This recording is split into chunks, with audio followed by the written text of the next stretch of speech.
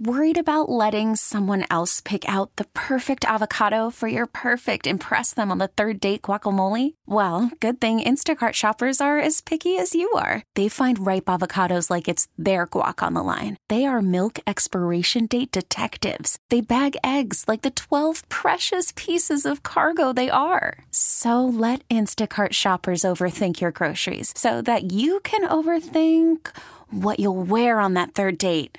Download the Instacart app to get free delivery on your first 3 orders while supplies last. Minimum $10 per order. Additional terms apply. KMOX is at your service. Welcome to the St. Louis Composting Garden Hotline. Now, here's your host, Mike Miller on KMOX. Yes, folks, welcome and thanks for stopping by. We'll be taking a good gardening stroll shortly. If you have any questions, concerns, or comments in this sunny, nice day, 314-436-7900 or 1-800-925-1120. And before Mr. Kelly leaves, you can go ahead and go. No, I know you have some real important things to do. I'm just hungry. Please down go. the hall to the fridge is my next stop. So, do you have a good New Year's? Yeah, it was nice. Nothing too exciting. Went to the Blues game on New Year's Eve, and then I worked, of course, New Year's Day. Then Did watched they some win? bowl games. No, they lost 2-1. Yeah, it was a fun game. I mean, it was okay. Not like the other night when they won, Right. but yeah, it was good. How about you? Yeah, we just kind of played it mellow. Yeah, So, yeah, that's the way to do it. yeah, I You know? agree. Especially, I'll be 70 in a couple months, so a 70-year-old's got to play it mellow. Yeah, you got to be cool, man. Yeah. You just got to lay low and celebrate it like you're. Go out and light the fireworks and everything at midnight. Did you do that? No.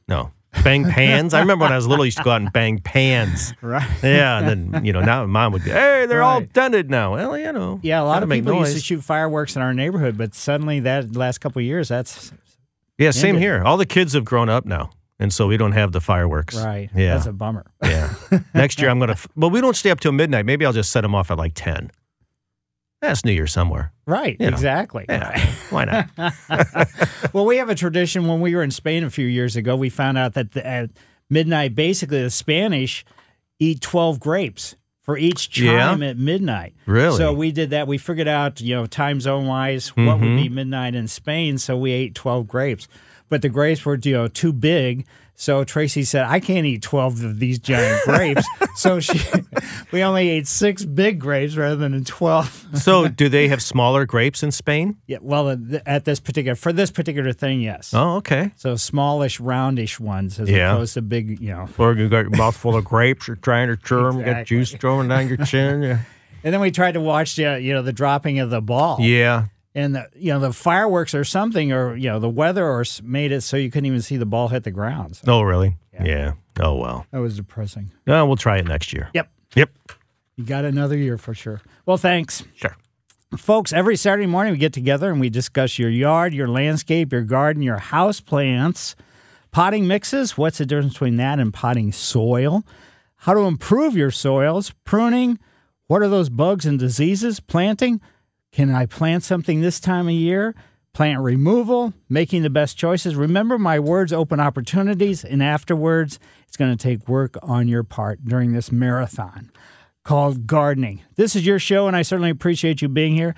Thanks to Matt. He is producing today, so when you call in, he'll be the one that answers the phone, and he'll ask you for your name and where you're calling from. That's about all I need to know, and then we'll talk. I'm Mike Miller. I've been hosting the Gardening Hotline since 1994. I've written 5 gardening books, and they're available at various locations and online as well. And during the week, I do landscape consulting, which I call a walk and talk. So I come to your home, and we talk about whatever is concerning you, and I keep my eyes open for something that maybe you haven't thought of that might be having an impact on your landscape. You can go to my website, www.mikemillerdesigns.com. On the homepage, there's my email address and phone number where I can be reached. And today's Good Gardening Stroll is brought to you by St. Louis Composting, 636-861-3344. Now it steps off. Well, I decided, I always sit there in the morning on Saturday. Let's see, where should I go for my Good Gardening Stroll? I thought, I know where I'm going to head. So I headed up Gravois, and I went north on Grand. And then I pulled in and parked, and I was on the west side of the Marvin Harleen Wool Center. And that was across Laclede from the SLU campus. And at this location is the Ellen Clark Sculpture Park. It's part of SLU.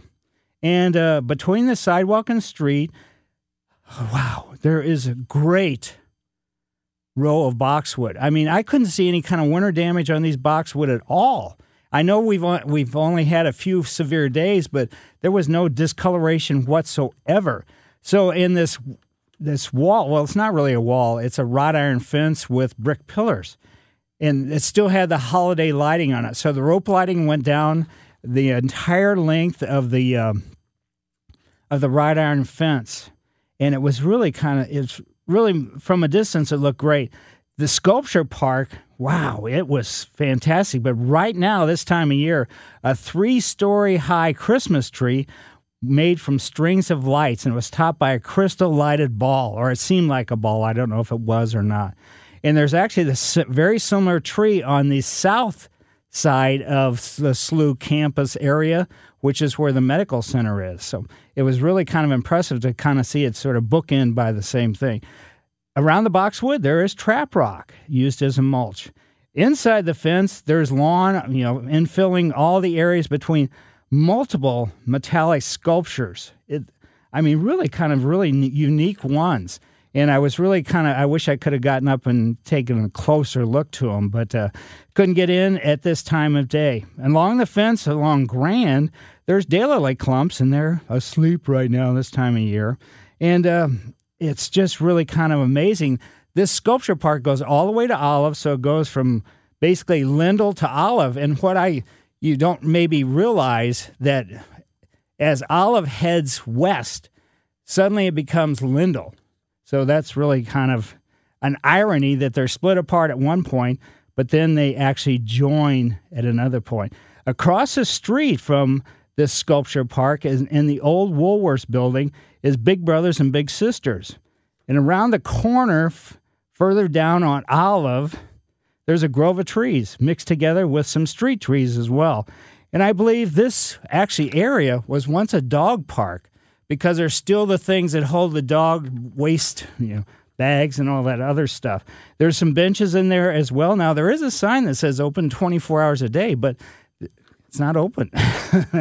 There was a chain and a lock on the gate. So I couldn't get in, but that's okay. And I looked up to the east, and I saw the sky was brightening. So I thought, this is time for me to go. So Mike Miller, KMOX Garden Hotline. If you have questions, concerns, or comments, 314-436-7900 or 1-800-925-1120. Welcome back to the St. Louis Composting Garden Hotline. Once again, here's Mike Miller on KMOX. Yes, folks, questions, concerns, or comments, 314-436-7900 or 1-800-925-1120. It's a good time, especially on a day like this. Finally some sun. It seemed like there was a lot of gray days in a row, and then we had one sunny day, and then back to the gray again. But today looks spectacular. So take the chance and the opportunity to get out and take a look at your landscape and see how things are looking, because things change, even though we don't anticipate it, but especially on your woody plant material. And if you're planning on doing any kind of pruning yourself or having a company, a professional arborist, do some pruning, realize that any pruning done to spring flowering trees or shrubs, it doesn't hurt the tree or shrub necessarily, but what it does is just reduce the flower count that you would be able to experience in the spring. So that's not to say don't prune it, but if possible, just kind of wait until after they flower, and then you can prune it at that time. It's going to be equally as safe as doing it when the plants are, let's say, totally, I don't want to say totally deciduous, but when they are leafless. So let's go to the phone now. Let's head to Florissant. Jerry, how are you doing today? Yeah, Mike, how you doing? Very good. Yeah, I've received some poinsettias, and I was just wondering how to care for them to keep them alive. Basically, lots of light. So they need a lot of sunny light. And also, just make sure that you do not overwater them. And so wait until you can look down into the pot, and when you start to see a gap between the potting mix and the inside of your pot, plastic pot's probably what it's in, then go ahead and water it thoroughly. But that's pretty much all you need to do. And then realize that those bracts, which that's the colorful part, people think that's a flower, but the flower is really just kind of that little tiny yellowish thing, and the bracts are just kind of an attracted color, and it's native habitat to draw insects so they can get pollinated. But the bracts are probably going to, they may fall off, but, they may just revert back to just green. And so that's about all you really need to do. When can you take them outside, possibly? You definitely don't want to take them out when there's any opportunity or chance for a frost, because a frost could really do some major damage. It may not kill it, but it could make all the foliage fall off, all the leaves and everything. But you're probably looking at sometime mid to late April, early May. Okay. Thank you. Yep. Goodbye. And, and for anybody with houseplants this time of year too, don't transplant them. Don't put them in bigger pots. Leave them alone, because the days, yes, they are getting a little bit longer, because the shortest day of the year was December 21st or 22nd. I forget exactly which day it was. But it's still the dormant season for the plant material. So disrupting their root system and, let's say, their lifestyle that they've become accustomed to in that pot could be really to their disadvantage. So don't transplant, don't up pot, don't do anything to plant material when it comes to that standpoint. Also with your house plants, even the ones in flower, yes, you're going to fertilize them. The other plants that are not flowering right now, no fertilizer this time of year is probably the best thing to do, is just skip the fertilizing for a month or two. But if you are going to fertilize, the label rate will say 1 tablespoon per gallon or quart or whatever it happens to be. Cut that in half, because the daytime length is short, and basically the fertilizer is just something that actually through the activity in the potting mix will turn those nutrients in the fertilizer to something useful. Then that'll come up through the root system, the feeder roots and everything else, be sent up to the foliage of your plant. Even things like cactus, well, they don't technically have foliage, but they have the greenness. And then the plant will actually use sunlight plus the nutrients that have been sent up through the root system to make chlorophyll, and that's food. So that's what you're going to try to do. Bill lives in Centralia. Bill, how are you today? I'm doing okay today. Great. And I want to wish you a happy birthday. Well, thank you. I got one coming the 28th, same age. All right. But I wanted to know, I have 3 little dogs, and I have the manure piled up about every day. I pile it somewhere in the backyard. I don't raise anything back there, and I was wondering if I could dump the dog manure back on my pines where nothing is growing. Basically, there's no advantage to doing that. Okay. So none whatsoever. Dog manure doesn't compost well. It doesn't add anything to because of just let's say the chemical content of dog do, and so it's doesn't do a bit of good. Okay, so just let it go with the garbage then. That's probably the best thing to do. Okay, thank you very much. Certainly. Well, thanks, Bill. And if you do have any questions or concerns, like I said earlier, you can call 314-436-7900 or 1-800-925-1120. With your Christmas trees, if you have a live tree, live doesn't necessarily mean one that has a root system on it, but if you had a cut tree that's live, and what can you do with that? I mentioned, during the St. Louis composting spot about taking it to St. Louis composting, and they'll shred them and turn them into usable mulch. But also an interesting thing is like some of the parks in the St. Louis area, St. Louis County, I'm not sure of, but I'm kind of guessing that they use live, real trees that you can drop off, and they put them in ponds. So Carondelet Park has ponds that they throw the Christmas trees into, And then what that is because there's fish in there. The fish use the where the trees are as a place to lay eggs and to raise their young, as a protective type factor. I'm assuming that's what it is. But that's one thing. And even with wreaths, if you take off all the artificial stuff, all wiring and everything else, and you call a park ahead of time and see if there's some place where you can drop, the trees off. The majority of the trees are probably going to be ended up like, let's say, chipped up in the mulch. I was, we live very near Carondelet Park, and the other day Tracy and I were driving by, and she said, "Have you seen any of the trees?" Because we can see where the recycling area is. And it looked like, there was a big pile of trees. So I think probably those were ones that didn't sell from the tree lots. And so consequently, people have already started to drop them off. But if you do drop them off at a park, even if you're not, let's say designating for a pond or anything else, take all that artificial stuff off, because you don't want to have that, let's say, ending up in somebody else's yard. Because, all the plastic and everything else is not all that good. Philip lives in Creve Coeur. Philip, how are you today? Yes, I'm fine. We have a tree, I think it's a Japanese cherry. It droops over, a lot of branches drooping over. Mm-hmm.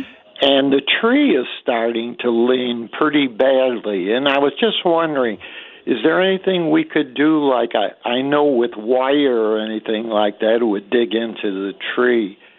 Is there anything we can do to straighten it up? Is it young? Has it just been planted recently? No, it's been there about 30 years. Wow.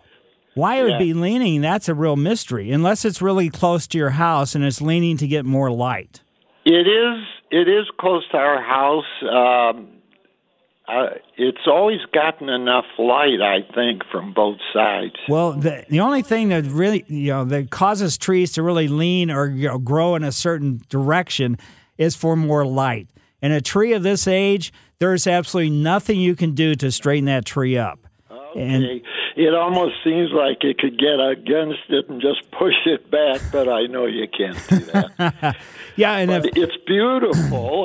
There's nothing wrong with its beauty. In fact, a little leaning, I think it makes it even better. But it looks like every year it gets just a little bit more. Right. It's trying to get as much light as it possibly can. Okay. But again, the sunlight is what the tree uses to make food, nutrients, chlorophyll for health. So it's going to lean more and more and more as it needs more and more light. So probably the backside, and especially, the branches are probably less, and probably less foliage, less everything, because there's less light on the backside of it. Okay. Yeah, you're right. There are fewer branches on the side, right, from which it's leaning away from.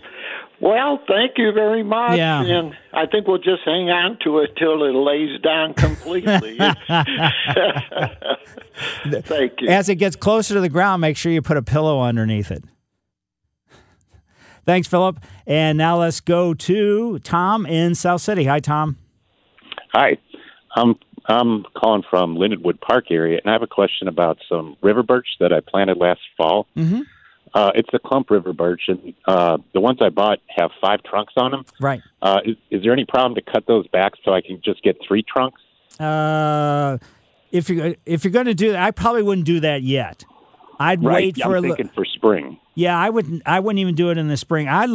Because again, to get your root system established on anything, you need as much foliage as you possibly can. So I would let everything leaf out and try to, make some food, the chlorophyll, and that's going to be shared with everything above ground and the root system below the ground. So I'm saying that from the standpoint of let your root system get established as well as you possibly can. Maybe do let's say, elimination of 1 or 2 of the trunks after about 2 years or so.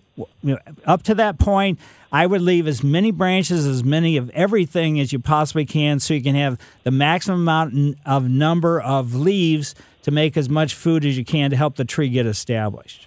Okay, and when I do cut them back, will I cut it flush with the ground, underneath the ground? Or? No, basically, I'm assuming, are they separate trunks all the way with, with space? They are separate all the way to the base. Yeah, I would. And I want to get them down to 3 trunks. Yeah, I would probably, I don't know how long they are, but cut them off in sections, and with a final cut, dig down a little bit and see if you can find out where actually the trunks are, if there's a single place where they're coming out of or exactly what is happening. But I would probably just cut it probably right at ground level. I wouldn't cut it below the ground. But I could just make that first cut at the ground. I don't have to take it down slowly. Well, it's up to you. If they're really long, I would say you're better off to cut it off in like 1/3 sections at a time. That way you minimize any kind of tears or anything like that could possibly happen that could be damaging. Okay.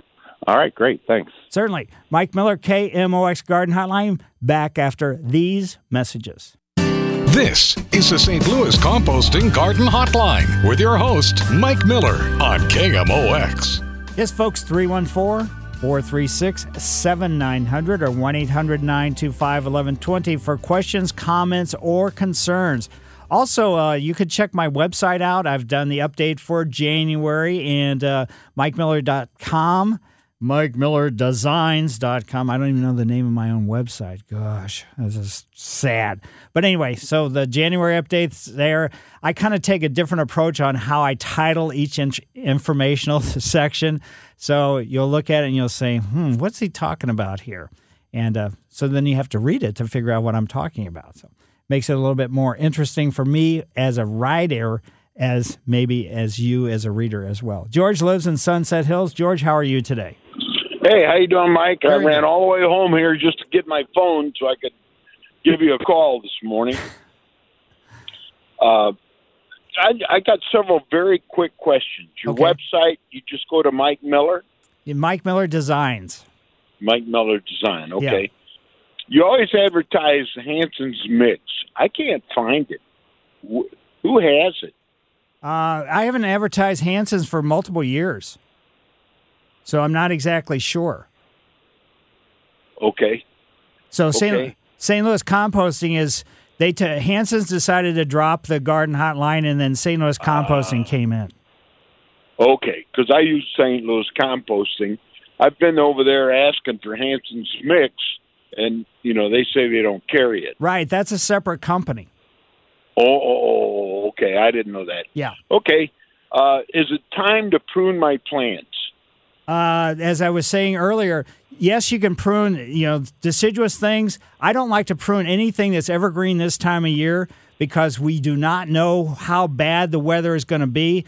And whether it's broadleaf evergreen or conifer, so something with needles, you can cut something off, and then if we get, in another couple of weeks, get a severe cold snap, it could do some really damaging, let's say, winter burn to the evergreens. Deciduous things, yes, but if you do prune the summer or the spring blooming deciduous things, you're just reducing the amount of flowers you're going to see in another couple of months.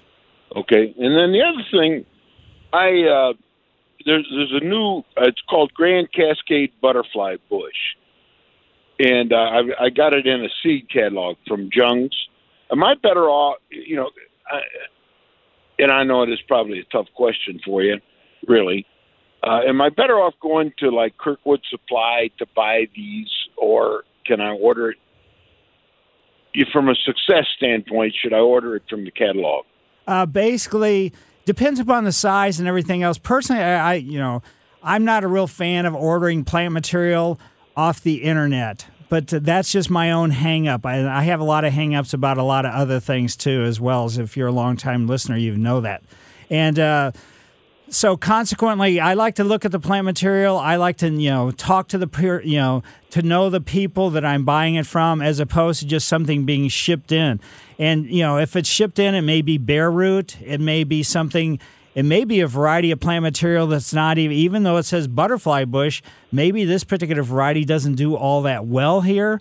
But if you're buying it at the nursery, you could certainly ask them because sometimes they do sell plant material that is not all that hardy for this region as well. So this way you're up close and personal with somebody as opposed to just, let's say, a robot at the end of, let's say where you're trying to order it from. And then I was going to turn part of my backyard into a butterfly garden, and I was going to use milkweed. But I understand. I was reading a Missouri conservation piece, and it said it takes 2 years to do that. Yeah, at least 2 years. And a lot of plant material. So, it's great just to have, let's say, the milkweed there, but I'd have a combination of things, in conjunction rather than just one big patch of trying to do milkweed. It's going to take, it's going to be painful, let's put it that way, as far as your patience and, let's say, all the factors of getting the butterflies to start coming in. Okay, and then the last question. I found this honeydew melon is called Kiss. Not honeydew, cantaloupe's Kiss. Right. That I take the seeds out and save them because I was going to plant them. When would I plant those seeds? If you really wanted to do this right, you could start them fairly early. So in other words, in about a month or so. But that would involve getting a potting mix for seed starting. That would involve getting grow lights so you can have grow lights, Oh, my. Yeah, so, if you really want to do it right, if you just put them in in potting mix and sit them in a window, they'll sprout. There's no getting around it. But the chances of that plant making it all the way into your garden and actually producing something is pretty minimal. It's really pretty difficult to, sprout seeds and then have, let's say, success with them, in your garden. So I couldn't just wait till April and plant them in the ground. You could, and you could call back in April after you do this and let me know. But success with these seeds with this, I'm not sure this variety of cantaloupe is even successful here. I know which one. That's my favorite one myself because I like its size and I like its flavor as opposed to the regular cantaloupes. Regular cantaloupes kind of are really bland tasting, but this one has a little bit more kick to it. But you might have success with it, but who knows? Okay, very good. I really appreciate it, Mike. I hear it's your birthday. No, it's not quite my birthday. I was just saying soon I will be 70. Oh, my. Oh, my. I turned 70 this year, too. Really? All right. I feel like I'm 35, but my body tells me that I'm 70. Especially when you go across area rugs. That's right. Hey, thanks for your service. I so enjoy KMOX started. This is such a great service. I really appreciate it. Well, great. Well, thanks, and good luck with everything. And give those cantaloupes a try. You can call back and say, "See, you don't know what you're talking about." Trust me, that ain't going to happen. Because I don't know what I'm talking about. Well, great. Thanks, Mike. Yep. Happy New Year, George. Happy New Year. And now let's go to Florissant into Susan's yard. Hi, Susan. Hi. I just put in a Japanese maple blood good this past fall. Mm-hmm. And I have a stray cat that keeps on doing his business around my tree. Ooh. Is that going to hurt it? From a pH standpoint, I'm sure you're talking about feral cat backing up and marking it and all that other stuff. It's, or whatever else it happens to be. It's not really all that good, so there's not too much you can do. What you might do, though, is just get some plastic fencing and enclose it to keep the cat from getting too close to the actual, let's say your Japanese maple. It probably is not going to cause that much damage, but it's just, it's a little bit frustrating. We've got feral cats in our neighborhood, and I'm constantly battling them. Yeah, he's really made this his spot. That's right. For sure. And once they get sort of latched onto something, I use things like they don't like the smell of citrus, cats in general. It's because, they used to even sell scented leaf geraniums that smelled like citrus that were, in theory, cat repellents. But when I eat oranges, I just take the oranges, the peels, and throw them out in the yard. And, that's a little bit of a deterrent. Okay, I can just put that right on top of the mulch then. Yeah. Yeah, because that's where, he's digging up the mulch and doing his business, and he covers it back up. Right. So put them beyond put them out beyond the perimeter, too. So that means you're going to have to eat a lot of oranges. Okay, well, that can't hurt. No. Okay, thanks. Certainly. All right. And now let's Gary in Collinsville. How are you today? Yes. Good morning. Thank you for our show. Anyway, I've got a weeping cherry tree, and it's only supposed to get like 25, 30 feet up, and I have seen the same kind of tree left unattended that it got taller, and this one was planted close to some wires, and that's the reason why I planted it, because it wasn't going to get that big. I've got a few shoots in the top that are growing straight up instead of weeping.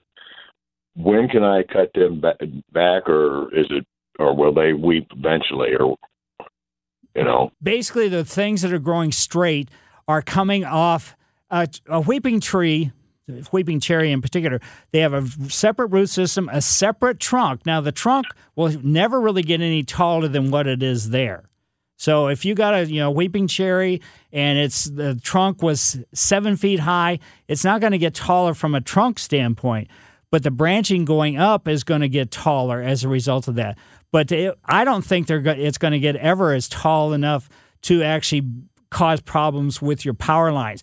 But any of the shoots that are coming straight up, they're actually growing below the graft. So in other words, the trunk and then the graft is where the weeping branching quality comes from. And so these straight up things are coming off the trunk, which is below the graft. So you can go out and cut those off at any time. Oh, okay. Well, thank you then. And basically, with your final cut, leave a stub of about a 1/4 inch or so. That will enable the trunk to heal that spot. One last question. Your birthday's not to June 30th, right? Correct. Oh, okay. I know everybody was kind of saying happy birthday. I thought, man, I don't think it's yet. Yeah, it kind of caught me by surprise. I was just, kind of rambling around, and, I guess I gave everybody the wrong impression. Well, I'm sure I'll be on the air before then. I'll wish you a happy birthday. But anyway, happy birthday. How did you know my birthday is June 30th? Just from... I listen to this show all the time. Well, thanks, anyway, Gary. you have a good day. You do the very same thing. Mike Miller, KMOX Garden Hotline. It is not my birthday. Back after these messages. Welcome back to the St. Louis Composting Garden Hotline. Once again, here's Mike Miller on KMOX. Yes, 314-436-7900 or 1-800-925-1120 if you have questions, concerns, or comments. Take a look at your yard as you're walking around on this very nice day today. Look down and check out and see what kind of weeds that you might have in your lawn, on your bed spaces, and things like that. Herbicides this time of year are totally ineffective because the plants are basically shut down.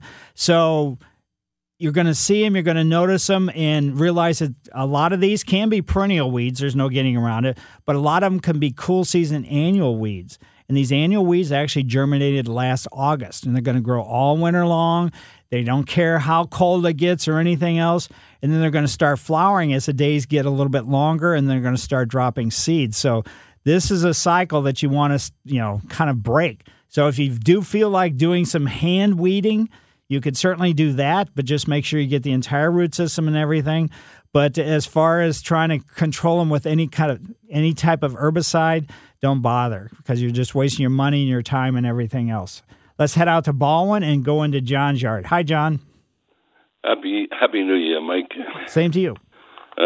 I agree about those fireworks at the New Year's Eve ball in New York City. They seem to go off about 8 seconds early. Yeah, it made it so smoky I couldn't even see the ball. I know, and they advertise, LED lights from Waterford, Crystal, and then you couldn't see it. Right. On to business. So, is it okay now that, given the weather or whatnot, it's going to be nice, is it okay to go mow the lawn and pick up some more leaves, or am I going to ruin the lawn? It doesn't, no. You're not going to move, you're not going to cause any kind of problem at all.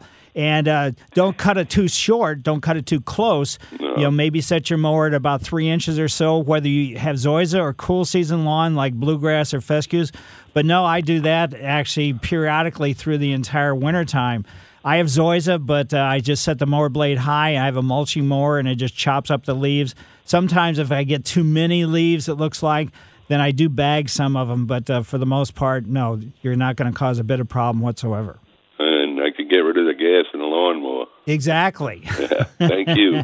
Enjoy your day. Yes, you do the very same thing. Another thing with tools this time of year, there's certain tools that you're going to probably continue to use, but there's going to be certain tools that maybe you're not going to use. And maybe some of them need to be sharpened. Even something like a digging spade, you think, well, why should I sharpen that? You'd be surprised if you just take a file and right at the very tip, about the, let's say, 1/4 inch from the very end of the spade, let's say, digging part, just file it and make it sharper, and you'll be, it'll go into the ground much easier and work a lot better for you. And for your mower, if you're not going to do any more mowing, sharpen your mower blade, because let's say rough mower blades, and they're gonna get rough whether you're hitting rocks or anything else, just through natural use, can cause what your lawn, as it's mowing it, to be the top edge that has been cut can be rough, and that sets up a scenario for potential disease problems. So just realize that.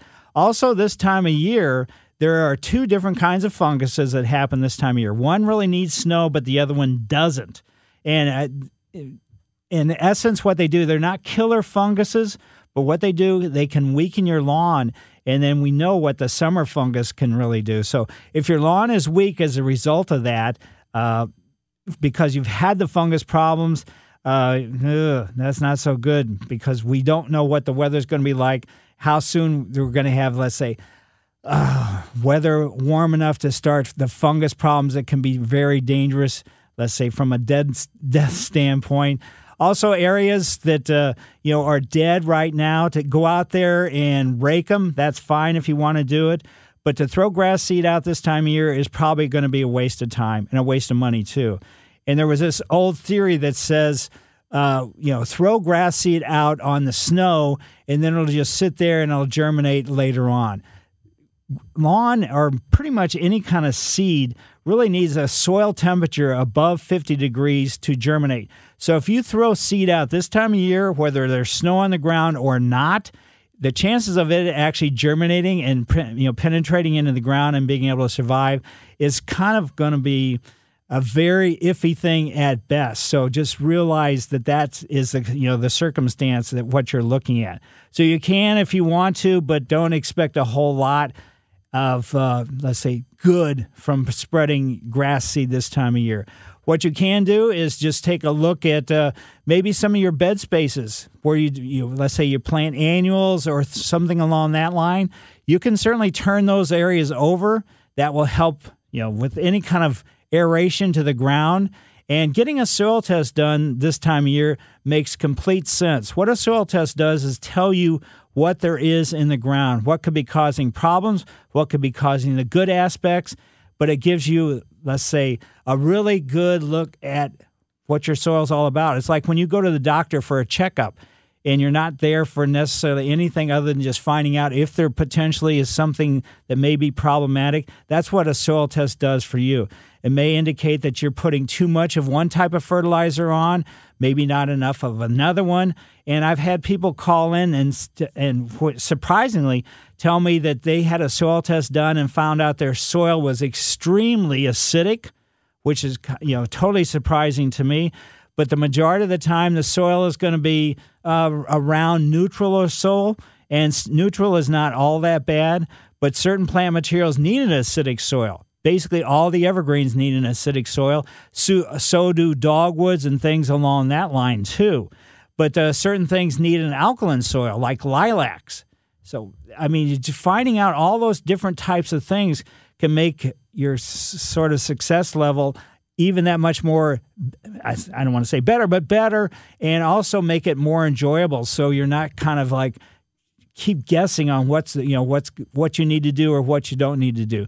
Core aeration this time of year, you don't really need to have your lawn core aerated, but there is something called deep root feeding where you take an earth auger, an electric drill out, and you drill holes around trees all the way around in circles, 2 feet apart for the holes, starting about halfway out from the trunk to the drip line of the tree, and then you go all the way around, the holes 2 feet apart. Backfill those holes with compost. What you're doing is you're feeding the soil. Again, the soil is so crucial as far as feeding the plant material, not just trees, but everything. And so that's what the advantage of compost is, because compost enriches your soil. And so with healthier soil, then there's going to be, because, I mean, your soil's alive. Somebody sent me an email the other day and said he's had really some major problems with his soil in his garden. And he said, I thought he said me in this email, that I at one time had said, you can microwave soil or potting mix and stuff to get rid of problems. No, don't do that. I mean, that's crazy. First of all, you can't do that in a big yard circumstance. But anytime that you would microwave anything, that's going to kill all the, let's say, microbial type things that are really crucial for soil to be healthy and wealthy and to help your plant material. So you just got to be really, really cautious. And putting plastic down or something to try to suffocate some disease problems, that's just going to make things worse. So just realize that the soil is very, very important. It's just not something to hold the roots and keep your plant material straight up or whatever it happens to be. It's what is responsible for uptaking all the nutrients that your plant will, need to be healthy. So just keep that in mind in whatever you decide to do. So if you do have any questions, we got another hour of the Garden Hotline. So I will be back after the news. KMOX is at your service. Welcome to the St. Louis Composting Garden Hotline. Now, here's your host, Mike Miller on KMOX. Hey, you can't leave.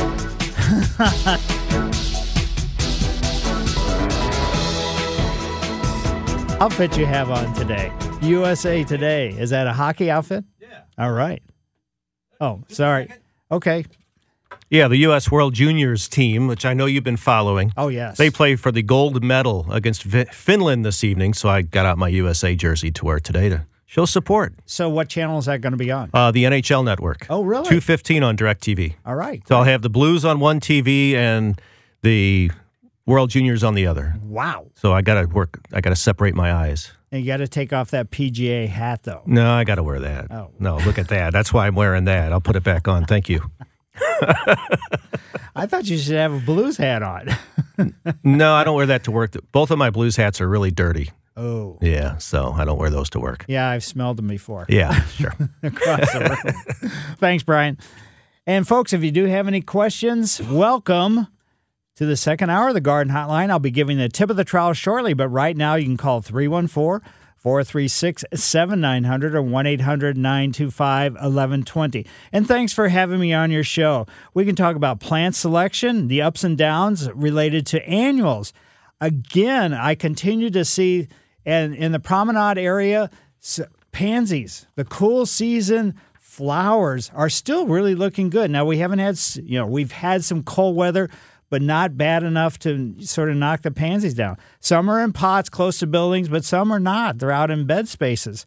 So, wow, you never know. How about bulbs? Did you get all your spring flowering bulbs, your daffodils, your tulips, your crocus, your hyacinths? Are they planted?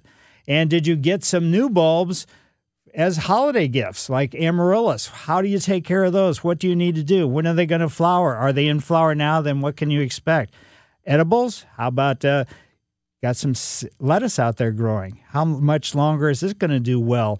Because it is a cool season edible. Your ground covers. You got a whole bunch of trees close by, and your evergreen ground covers are now covered with leaves. Is that going to be a problem for your ground covers overall? Your house plants? How about your lawn, your perennials, your roses, your trees, your shrubs, your vines, or your water gardens?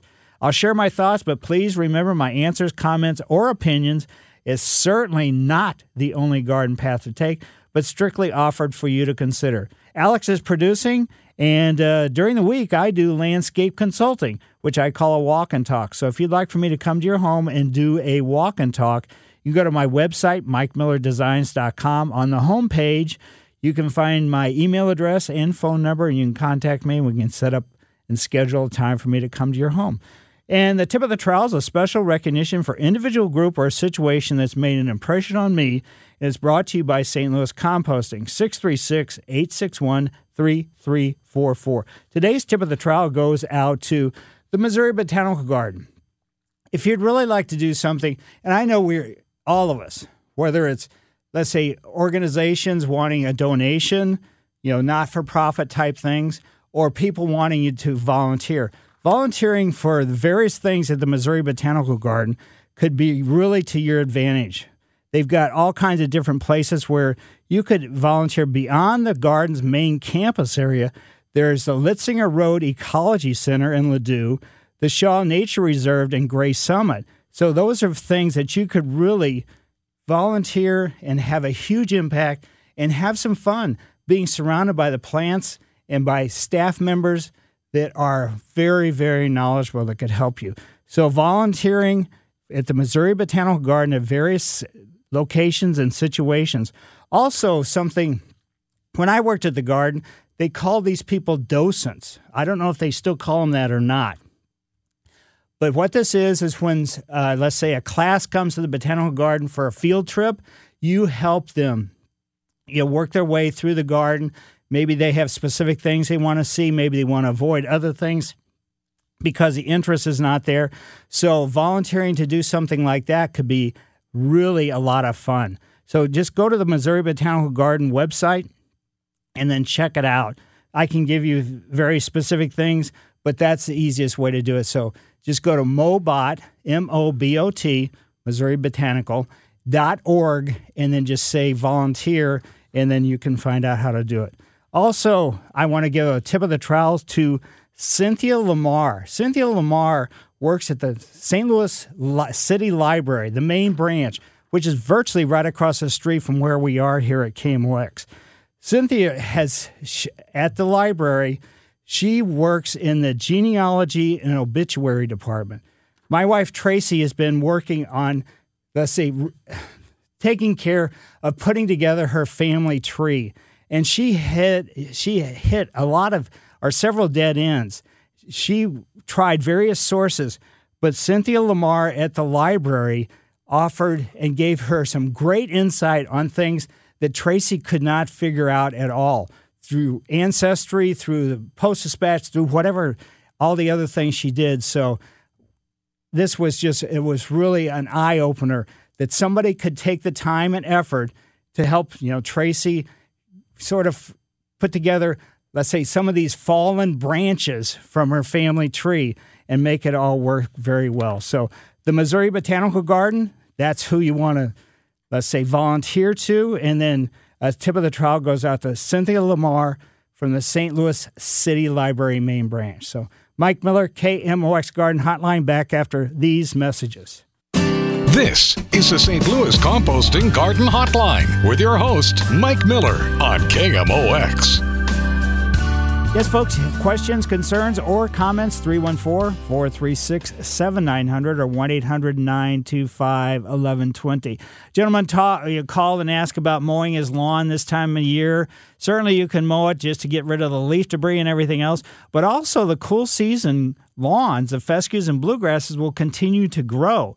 Now, the zoysias are pretty much dormant. They're not going to be growing. But you don't want your fescue or bluegrass blades to get too long, because what can happen is they could get long enough where if we have a hard rain, it's going to sort of mat them down.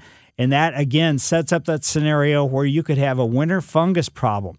So though the fungus, one of them, prefers to have some snow because of, get the moisture content up. But there's another one that doesn't necessarily have to have the snow. And really, both of them don't, really need the snow.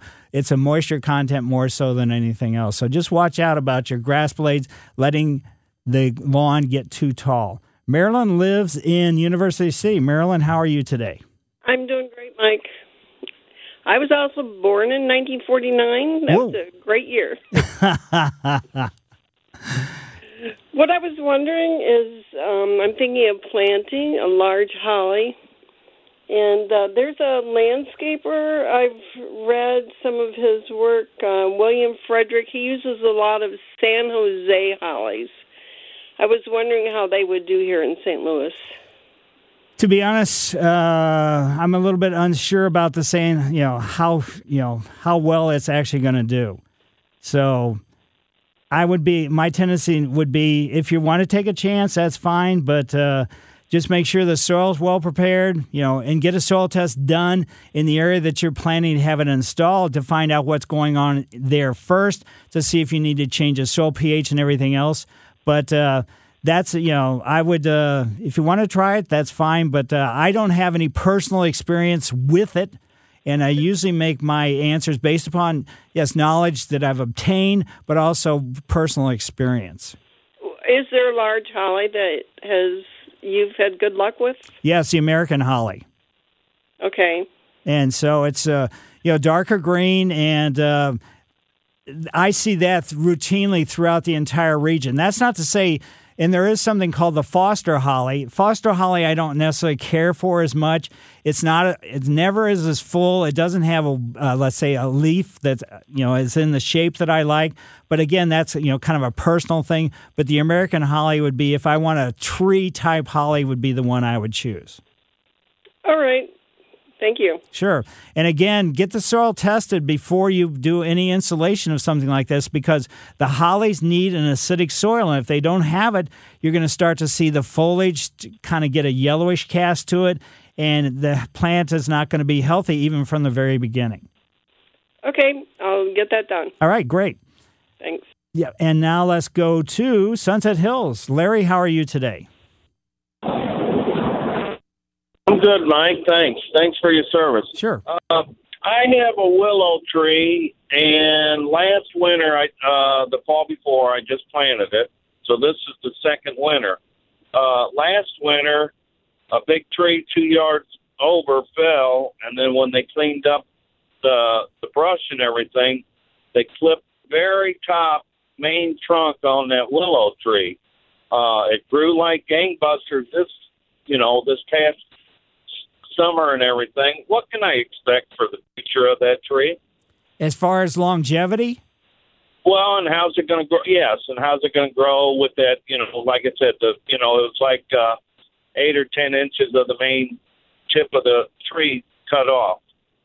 It's probably going to take a little time to recover, but you can expect, once his root system is established, which will take maybe another full year, of getting a couple feet of growth every year on the willow. And realize that it's going to be surface rooted. There's no getting around it. It doesn't matter what type of soil you have or anything else. And that's a stabilizing factor, because these willows are, from an area naturally that's really wet, so they need a big, wide, let's say, root system. And a lot of trees will have that too, even if they're not, let's say, from wet areas. But beyond that, you should be okay. As long as you've still got, when everything leaves out in the springtime, that you have an adequate amount of foliage on your tree, then everything should be good. Okay. Well, great. Yeah, I mean, this past summer and everything, it took off like the gangbusters. It's right. A very young tree. So, okay, great. Thanks, Mike. Certainly. And let's go to Forestell and see what's going on with Ron. Ron, how are you today? Hey, Mike, this is Ron. Hi. I've got a question for you. I have recently, in March of last year, bought a farm out by Ferris, Missouri, and there was an area that they had dumped a lot of farm waste of bones and just farm waste that was 1 acre to 2 acres big. And about 3 weeks ago, I rented a Bobcat, and I cleared all that down and scraped it all flat, so the rain can get it to flatter, and it goes back the way it was naturally. Is there a good idea of how I should plant some seed out there, some grass seed or whatever on this here? It's actually black dirt, and it's very rich soil. The bone pile and everything had weeds that was probably 10 foot tall, and it was just, my wife hated it, so she made me deal with this. But I just didn't know what the best way would be to prepare that ground for putting grass and making it kind of go back to nature. So you wanted to sort of to naturalize as far as lawn, or are you trying to make a lawn? No, it don't have to be a lawn. I would just like to have like a meadow back to where it was, because they had just completely trashed this farm. And after about 6 dumpster loads full of junk, wow, moving all these bones and everything out of there, I just want to kind of make it go back to a meadow like it used to be. Well, I'm going to tell you what I've been talking about. I continue to talk about. I would get a soil test done and find out what's going on in that ground there before I sort of did anything at all. Then after that, after you find out what the nutrient level is and what everything else is going on in your ground, then I would start to I'd probably contact this Missouri Conservation Department and see what type of grass they would recommend for you to reestablish a meadow in that space. Okay. A tall type fescue would probably work out fine, but you may want to have a mixture, and the Conservation Department is going to tell you exactly what you need to do as far as, what kind of seed and how you need to, let's say, get the ground ready. But once you get the soil test done, that's going to be the sort of the opening of the door. Then after that, it's going to be just sort of a logical step to go get a meadow circumstance established. So just throw some meadow seeds out there, and they'll tell me what kind to get it, and it should go back to how it was originally. It's just after probably 1 million bones removed out of there. It's just, this was a working farm, for many, many years. Right. And they had just dumped all the farm waste in a couple-acre area. So actually, it's real flat. It looks nice now, but I just wanted it to go back towards the meadow. So right. So that's what I'll do is I'll contact the Department of Conservation and get their input on that. Right. And then also get the soil test done. Maybe from a couple different locations, get a soil sample. The University of Missouri Agriculture Department does, test the soils. So you can really, again, start off at ground level and start off on the right foot as far as reestablishing this.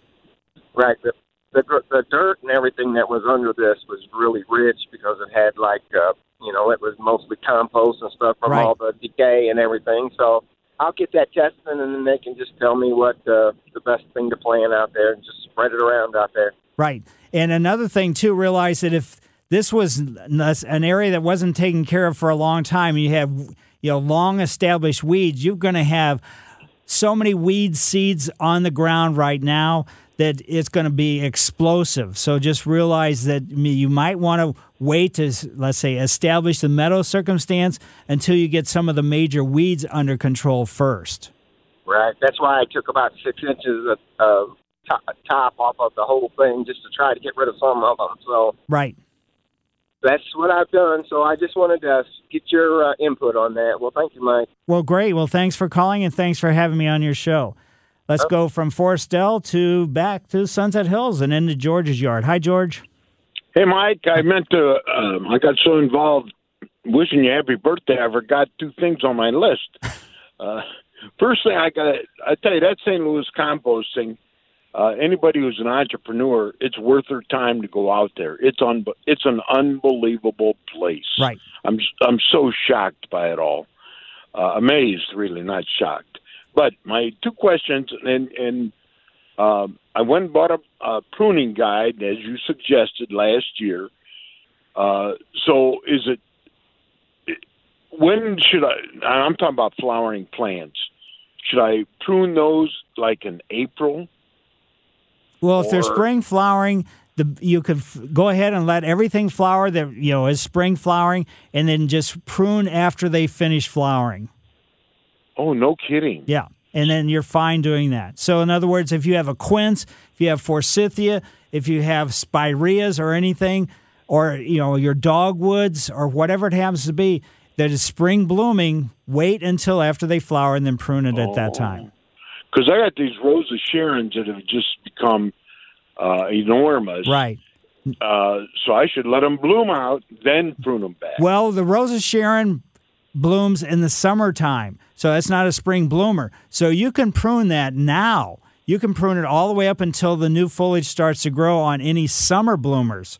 So something like a Rosa Sharon, butterfly bush, crepe myrtle, they can be pruned because what the difference is a spring flowering shrubs or trees, their flower buds are set right now. So if you prune, you cut off those flower buds. The summer blooming stuff, they don't start setting their flower buds until the actual new growth begins. In the springtime, the flower buds are being set at that time. So you can prune them all the way up until the new growth, the leaves start coming out in the spring. Okay. And roses are considered summer bloomers? Right. Your roses, you can prune for the most part. You should have probably already pruned them, but your knockout roses and everything else, they can be pruned, until the new growth. Again, the leaves start emerging. Okay. And last question, when should I fertilize all those bloomers?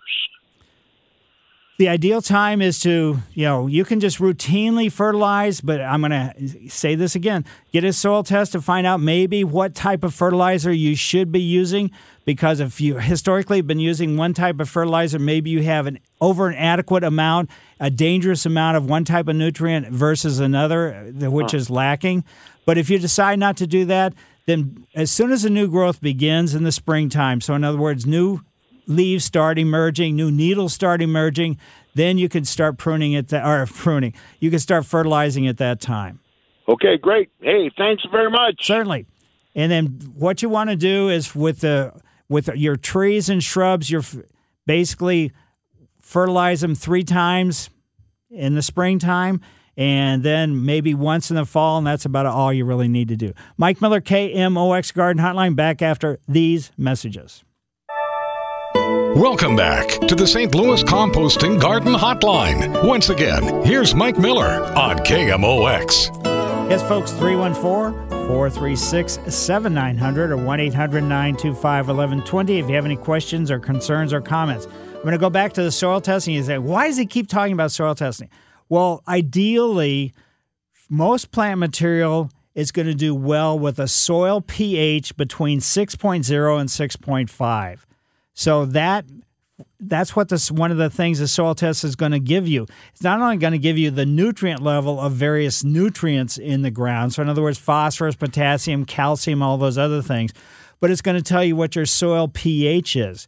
And for years, people kept saying, my lawn is in bad shape because I haven't put lime on.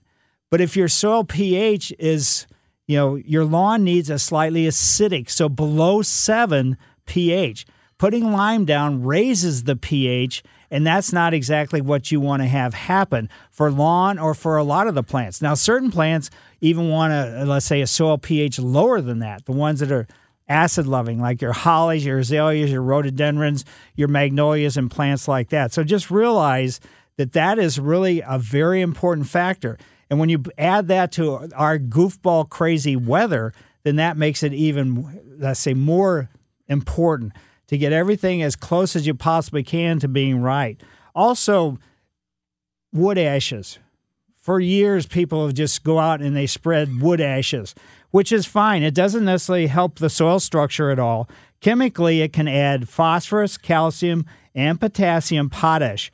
But before spreading it again, find out what your pH is, because maybe you don't need any calcium. Maybe you don't need phosphorus or potassium, either one. Because the phosphorus and potassium, those are two that we found when people have routinely put the same fertilizer on their, let's say, plant material, on their bed spaces or whatever, the phosphorus and potassium stays for several years. And we're finding that high levels of those particular nutrients actually dry out the root system of the plant material. Whether it's lawn, whether it's perennials, whether it's ground covers, it doesn't really matter. So to just do the same thing over and over and over again doesn't make sense. You could be, creating a circumstance or a problem that's beyond that. How about, let's say you got some perennials like Helleborus or Bergenias. This time of year, they don't look so good, but they're evergreens, so they're going to stay above the ground. What do you need to do, and what do you need to worry about with your perennial plants that are showing above ground growth? Well, just, don't overmulch them. That can be as problematic as anything else.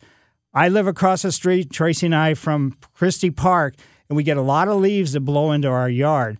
And I was out there, let's say, probably when was it, last Wednesday or so, and I was shocked to see how many leaves had actually piled up underneath a mugo pine we have and also underneath some boxwood. So I, raked out as much as that as I possibly could. And you think, well, doesn't that act as a mulch? Well, it does to a certain point. But I was just shocked at how wet these leaves were that were underneath this, underneath the mugo pine and the boxwood.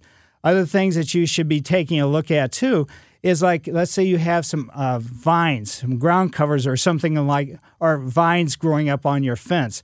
And let's say sweet autumn clematis. They really look frightening this time of year. And you can prune those back. It won't hurt them because they start blooming late in the season. So if they're getting a little bit too aggressive or, too big for your particular landscape circumstance, you can certainly prune those. But certain vines bloom in the springtime. Some of the clematis bloom early on. So if you prune those this time of year, then you're going to eliminate the actual opportunity or the chance for your clematis to provide you with flowers, the upcoming growing season. The other things in your yard that you can take a look at, the maples, beeches, and birch trees really prefer to be pruned during the summertime. You say, well, how can that be? Well, it's just they have those particular 3 varieties of trees have a huge amount of sap flow in the wintertime. And so consequently, if you prune, then you're going to have more sap flowing out of them. And you're taking a look at other situations in your yard, and you look in your trees and you say, what is this? What are these holes? Now realize that the sapsucker comes, they land on your tree, and they drill holes in. They're going to be about 1/4 inch in diameter, and there's going to be about 4 or 5 of them in a row. And those are going to be constantly oozing sap out. But the birds are smart enough to know they're not going to put so many holes that it's going to make it so your tree dies because they need this tree for food. So the sapsucker is actually coming and doing this in your landscape to your trees. They don't care whose trees they are, and they're actually drinking the sap as they're hammering these holes in there. So there's all kinds of other things that you need to be thinking about in general. Soil preparation this time of year is always going to be to the advantage. So in other words, you have a bed space you haven't been really happy with. Adding a couple inches of compost is going to be perfect. It's really going to help, but mix it in with the existing soil. Even if you have fairly good soil, still, you're planning on doing something a little bit different. You want a raised bed circumstance. Well, St. Louis Composting actually has a blend of soil that actually is specifically formulated for raised beds. So those are the kind of things that a little bit of research can make a huge, big difference just in general. As I look out the windows here at KMOX, I see there's still some of the oak trees still holding onto the leaves, but there are some of the oak trees too that are just, growing very close by that have dropped all their leaves. Every year, things can be certainly a little bit different. We have sugar maples around our house as street trees. One of the sugar maples, or 2 of them, have pretty much lost all their leaves. The third one still is holding on to some leaves, not a whole lot. But some of the leaves are at the end of the branches, and they're all webbed up. So that's where the fall webworm actually had, they laid their eggs, the female did, and then, the eggs hatch, and then they form this webbing to protect themselves from, let's say, something coming up and attacking them, eating them, or whatever. So these clusters, what will happen is those will fall off in the springtime. They'll land on the ground, and then they'll virtually go from eggs to caterpillars, and then from caterpillars, then they're going to go to adults. And so that's how these problems continue to go on. Other things that could possibly happen too in your landscape is just walking on, let's say, a lawn that is really, frosted or cold. You can really do some damage to your lawn. You can't possibly stay off your lawn. And if you live in the city, a lot of times the mailmen, the delivery people will cut across your lawn to drop off packages or to deliver your mail. And so you can't do too much about it, but just realize that those are the kind of things that you need to be a little bit more concerned with. So if you do have any questions or concerns, we've got some open lines, 314-436-7900 or 1-800-925-1120. So why don't I take a break now, and we'll give you a chance to give us a call. Mike Miller, KMOX Garden Hotline. This is the St. Louis Composting Garden Hotline with your host, Mike Miller on KMOX. Yes, folks, 314-436-7900 or 1-800-925-1120. We got about 10 minutes or so to go for the show, so if you do have any questions. Then at 10 o'clock, the Rick Edelman Show. 11 o'clock, the Helitech Foundation Repair Home Improvement Show. Then 1 o'clock, Rick Edelman Show again, a different show, obviously, but same host. 3 o'clock, the Business of Family Business with Ryan Recker. 4 o'clock, Health Matters presented by SSM Health with Fred Bottomer. 5 o'clock, the KMOX Auto Show with Greg Damon. And then at 6 o'clock, the Dave Sinclair Lincoln and Ford Sports Open Line with Alex Ferraro and Greg Damon. So lots of stuff after the Garden Hotline today. Let's head to O'Fallon, Illinois, and see what's going on with Doug. Doug, how are you? Hi, Mike. Good morning. Hi. I had a question. We moved into a new house in the fall, and the front yard the front lawn was in pretty bad shape. We aerated last year and put out seed. I've got some seed left over.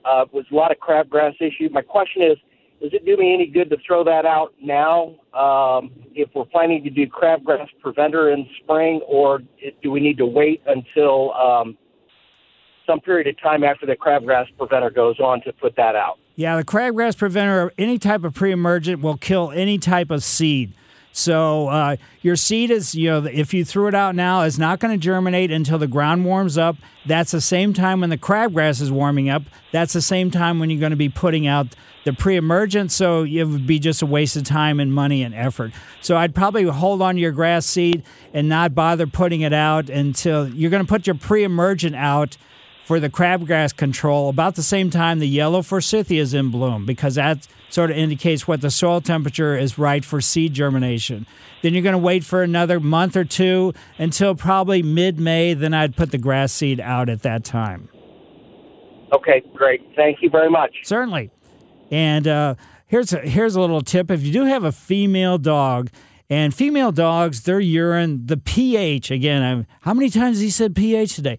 pH is really high. That's what causes those burn spots in your lawn areas.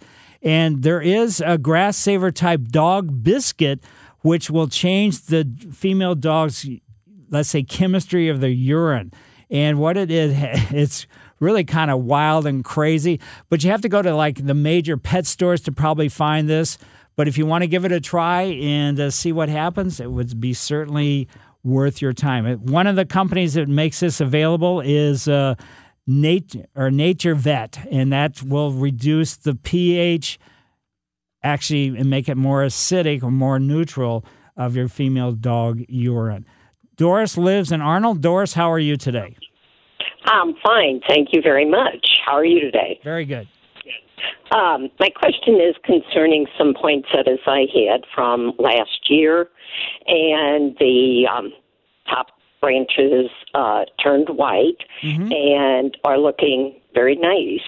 But my question is, what I do in the summer is normally put them outside. So I'm wondering if I want to trim them at some time. I mean, they are pretty bushy, but my concern is I don't know how much taller they should get. They're around 18 inches high, I guess, at this point. Well, they can get really quite large. So just understand that. You can prune. I would probably do the pruning right before you're ready to move them outside. Oh, okay. All right. And just prune from the top mostly in order for them to bush out more? Would that be what I want to do? You're not going to force a whole lot of growth. They're never going to be really thick and dense. They're always going to have an open habit. Okay. So just, sort of selectively prune, and just, you're not going to change, let's say, the whole or the whole fat, let's say the whole shape, the amount of leaves or anything else in general on the poinsettia. Okay. And I also transplanted them before I brought them inside. Mm-hmm. So would it be necessary to transplant them again into a larger pot or just leave them alone? I would probably leave them alone. Okay. All right. That was kind of my thinking as well. Right. So, all right. Thank you very much. Thank you, Doris. And anybody, with the house plants, we keep thinking we need to put them in bigger pots.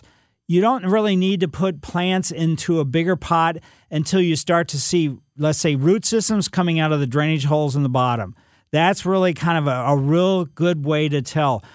our tendency, sometimes if we transplant houseplants into larger pots, we're creating more problems than we are good, because the root binding that is created by the pot size that they're currently in can be to the advantage of the plant. Yes, some of them will do fine and they'll get bigger and bigger and bigger, but just do realize that sometimes they don't acclimate really well to a larger pot. Sometimes they will, so it's going to be specific plants and specific growing conditions. Randy lives in Sunset Hills. Randy, how are you? I'm well, thank you, Michael. I have a question about my African violets. I bought them last fall, and they're beautiful leaves, but the leaves are in the 10 o'clock and 2 o'clock position, and below it is 2 inches of empty stem where old leaves used to be. It looks like kind of like a corn stalk. But the leaves are healthy. So and usually they grow constantly. Yeah, I mean, it's kind of surprising that you actually have a stem with an elongated stem with just leaves at the very top. So were there leaves there when you actually bought these plants? There were leaves on a lower portion, but as it grew taller, the leaves just started pointing up. It would still flower. Right. Then I have an empty stem. Yeah, I would say, my guess is there's something that's not exactly quite right, either the amount of light they're getting or something, because they shouldn't be losing their lower leaves like that, at all. The fact that they're still producing leaves and still flowering says they're healthy to a certain point, but this elongation of, let's say, a trunk of an African violet is really kind of unusual. That's the first time it ever happened to me. Yeah. So, they need more light. Are you fertilizing them with African violet food? Not in the winter, I haven't, no. Okay. Well, so if you're fertilizing them normally and everything else I would say it's probably just related to the amount of light they're getting. Yeah, they're in a full, it's an east window. Right. So half a day it gets all sun. Yeah, and it sounds like you probably have experience growing them before, so it may be variety-wise with these. It's the shop and save variety. So, whatever. But that's really kind of an unusual circumstance or situation. What you might do is, contact the African Violet Society and find out what they think about, what's causing this. I'll do that. Yeah, you can just go to the Missouri Botanical Garden because they have their meetings there. Go to their website and find out who to contact at the African Violet Society. Very good. Thank you so much. I appreciate it. Certainly. Yeah, it's just, there's something really strange with this. Centralia, Illinois is where Craig lives. Hi, Craig. Good morning, Mike. Hi. Thank you for your service. I have a question about boxwoods. I have some boxwoods that I did not get trimmed this summer. Can I trim those now? I don't like to prune, any kind of evergreens in the winter, this time of year. I would say wait until we're coming out, let's say Valentine's Day. That's the day I always like to use, when we're probably pretty much sure that the severe weather is over, and then prune them at that time before the new growth begins. Okay, great. That's what I'll do. Great. Thank you. Yep. And Lori lives in the University City. Hi, Lori. Good morning, Mike. Hi. Happy New Year. I have a couple questions. One, I called in the fall, and I have a smoke bush, and I think I told you I was looking out my window, and there are these abnormally long shoots, and they're like, I'm looking at my window now. They're 4 feet long, and they're it's a bushy bush, and then it's these shoots. And I thought I didn't trim them in the fall, and I didn't know when you do trim them. So is this growth off the trunks, or is this new growth coming off the base out of the ground? No, it's off the trunks. Yeah, so if you want to prune them, you could pretty much do it during the wintertime. Day like this, you can get out and do it. Just leave a relatively short stub of about a 1/4 inch or so. Okay. I don't actually know. Did I say I think it's more of a smoked tree. Yeah. But it's okay to do it today? Yeah, sure. Okay. No. My other question is, I took some Persian shield that were in the ground all fall, and I pulled them up before they died, and I put them in pots inside my kitchen. And will they sustain themselves through the winter? It's going to be just kind of a hit and miss type thing, but they should be able to. I mean, they're a tropical plant. They're really striking and spectacular with that silver kind of look to them. So you should have, some adequate or decent luck with them. Just depends upon, the overall health and actual individual situation where you're trying to grow them. Okay. And the last one was pencil cactus.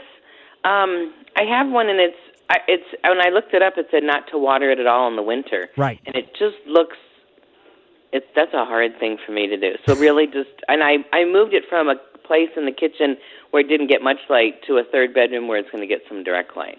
That will certainly help, but you could water it, but you could cause real problems with rotting the root system if you do water. So just be really, really cautious and careful. Okay. Well, I watered it, and I just won't water it again. Yeah, exactly. Okay. And they don't really require any water?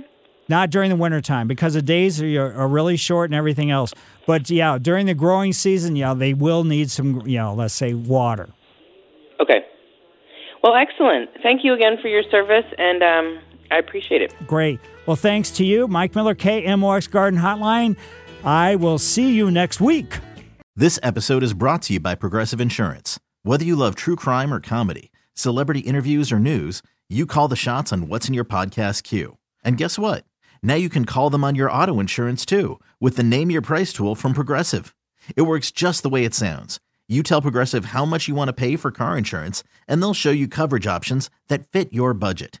Get your quote today at Progressive.com to join the over 28 million drivers who trust Progressive. Progressive Casualty Insurance Company and Affiliates. Price and coverage match limited by state law.